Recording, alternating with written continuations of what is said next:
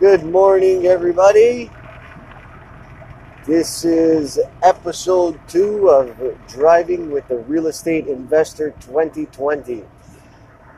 This morning I'm touching on a question I get asked often, and it's how the hell do you buy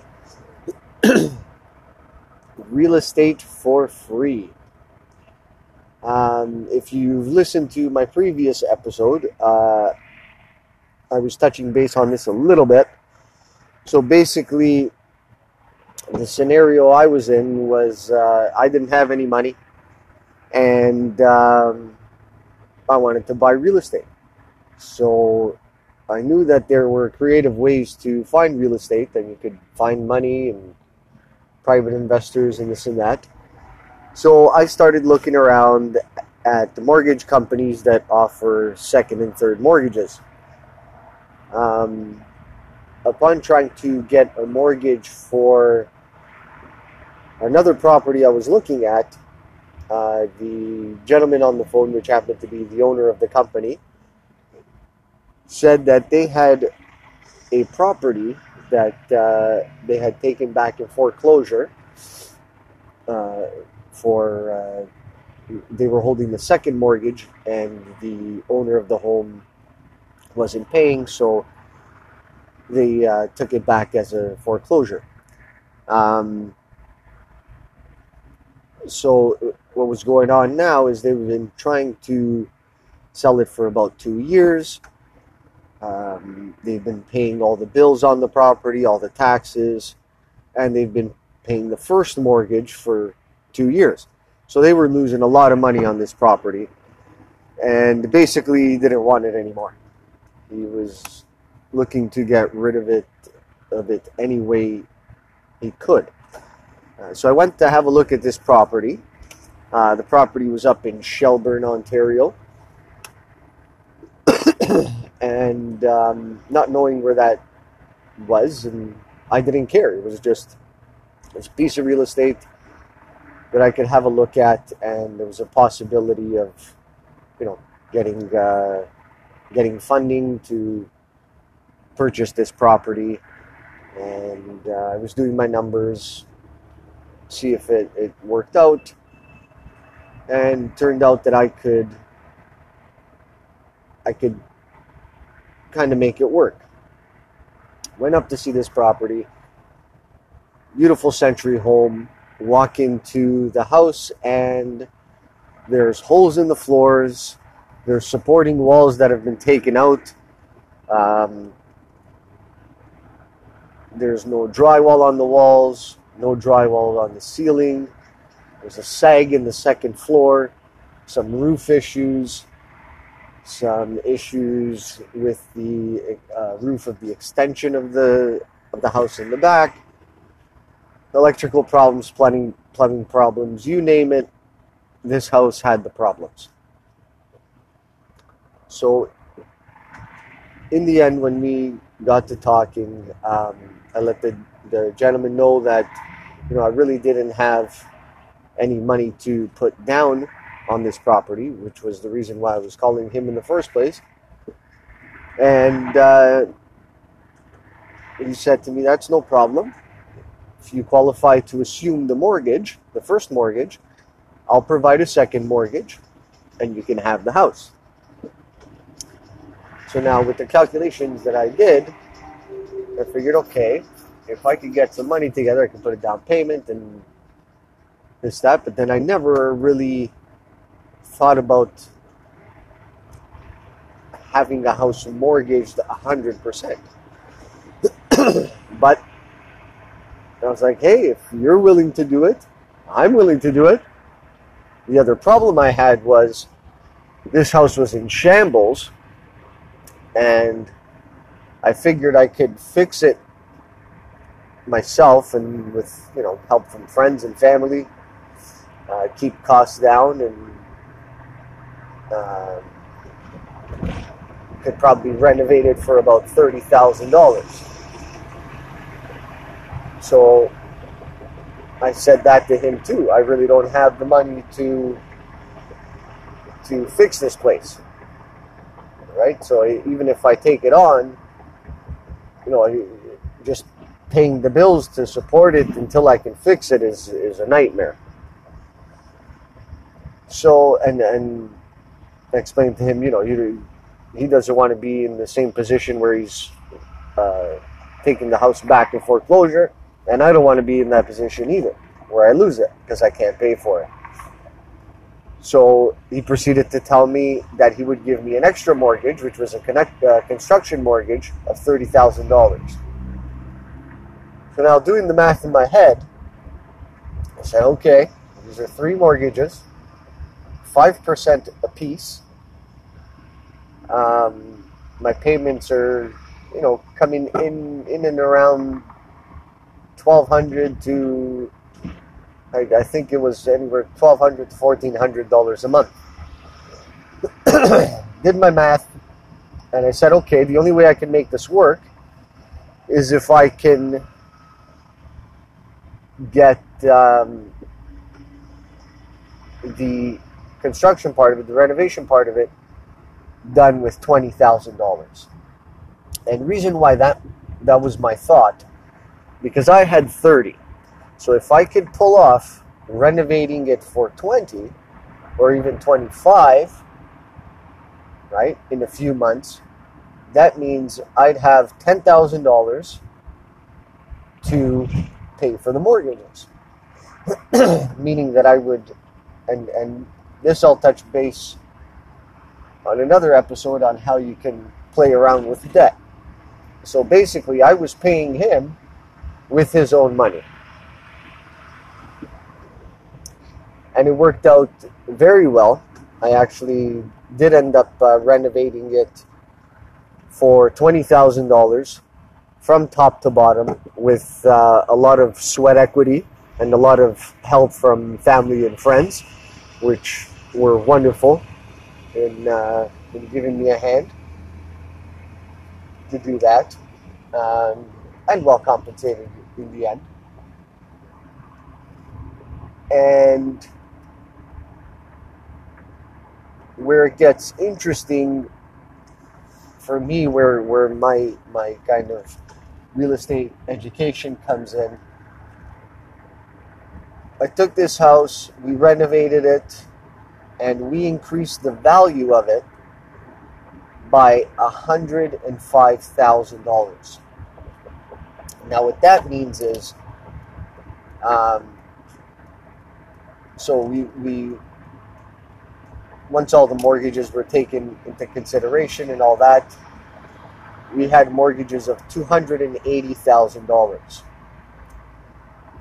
Now, with good credit and good standing, you can remortgage a property for 80% of its current value,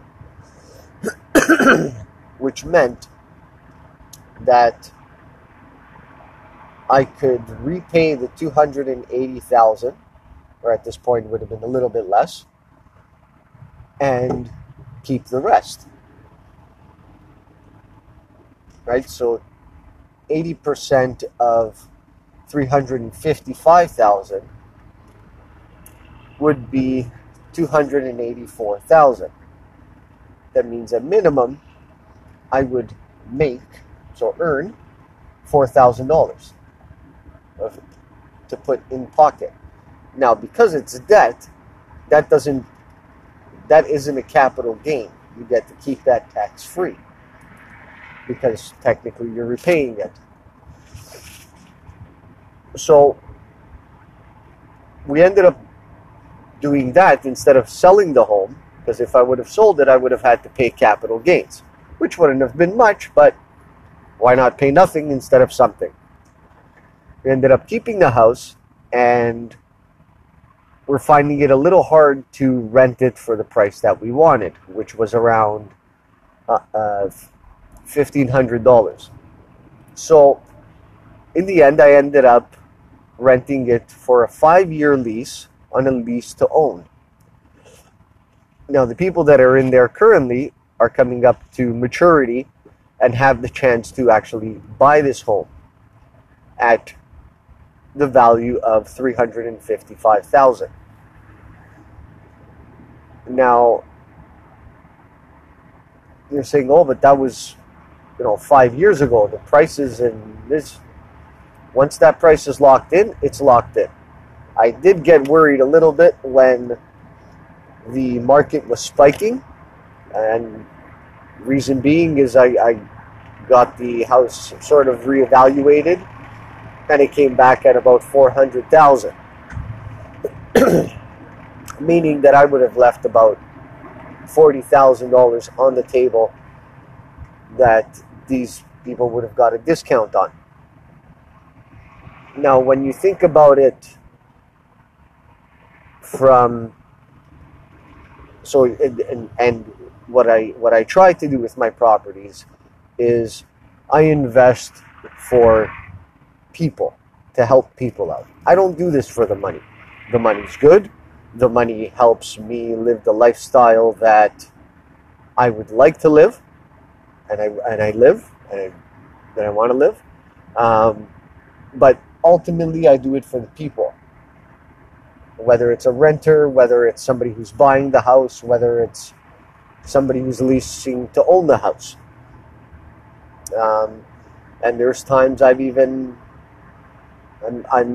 currently looking into, because of the market, any people that might be in danger of going into foreclosure.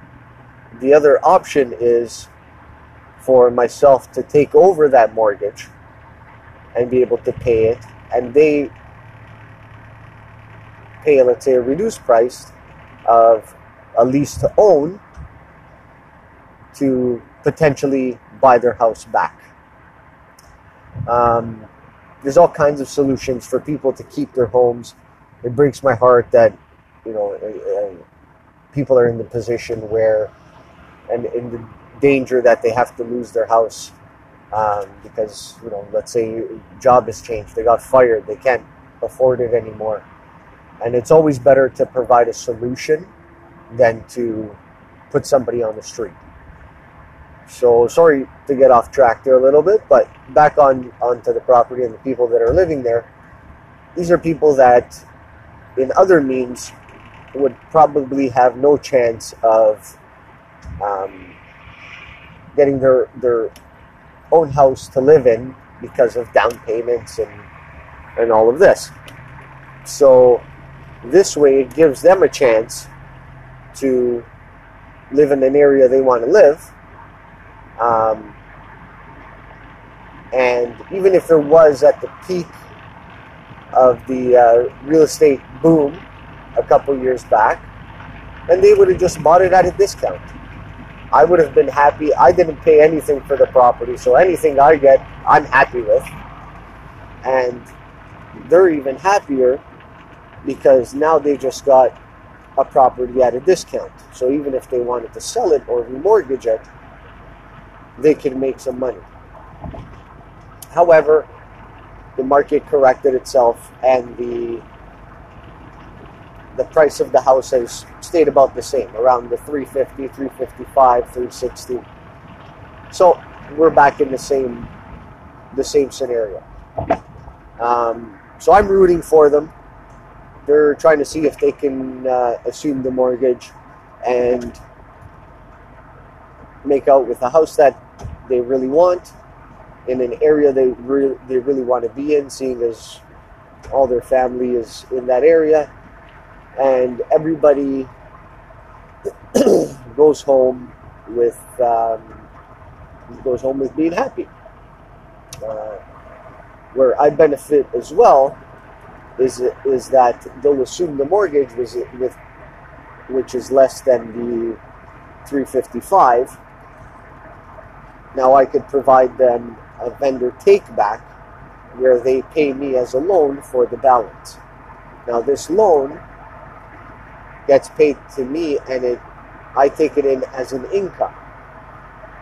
So now, even though I've sold the house, I'm not actually taking on any capital gains, right? Because it's still debt to me. I pay taxes on an income, which is the lowest income class, the lowest tax rate. the capital gain is one of the highest. It's about 25-30%, where income is very marginal depending on how much you make. So a point I wanted to make on this was it's very possible to buy a house for nothing if you don't have nothing. What helps is a good credit score. Because if you have a good credit score, anybody will look at it and say, hey, these guys will really make the effort to actually pay this back, so I can trust them on assuming the mortgage or giving them another mortgage.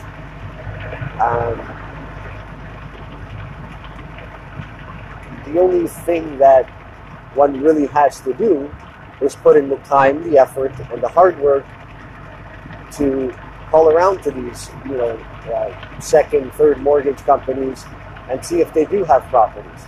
Chances are they won't, but you're going to find that one that says, you know what? Yep, I do.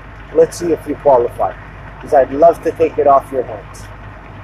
And just to further confirm, I'm probably going to go this weekend to look at another property that I will probably get for zero money.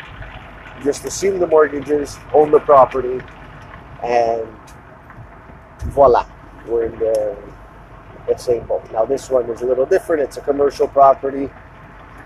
I got to make sure I can find some tenants to take over the restaurant first and foremost, and then put out some ads for the actual residential apartment upstairs. And it's easy enough to do, and I'm sure I will. And to give you an example, how far and out of reach I go. This one's in Beaverton, right? It's about an hour and a half away from me. But in the end, it doesn't matter. Real estate's real estate. If it's in your hometown, if it's close by, or if it's far away. If you can't get to it to manage it, you take into consideration the cost of a management company. And no problem. Off to the races. Right? They take care of it. You just check in with them and make sure they're doing their job. Because there is a lot of horror stories where a management company just takes advantage of it. And I've heard of a story where the management company kept telling the owner that they can't rent the unit. Turns out they were renting it for a year and just taking the money. So be smart. Be aware of your business. Mind your own business. Right? Don't just leave it in somebody else's hands. Because when you do that, if you think this is a passive business where, you just kind of sit back and enjoy the paychecks that come in every month, that's not the case. Be a part of your business if you want it to succeed and if you don't want the horror stories. That's it for me, guys. Thanks for listening to the Real Estate Investor 2020. Have a great day. Stay happy. Stay inspired and motivated. Thank you.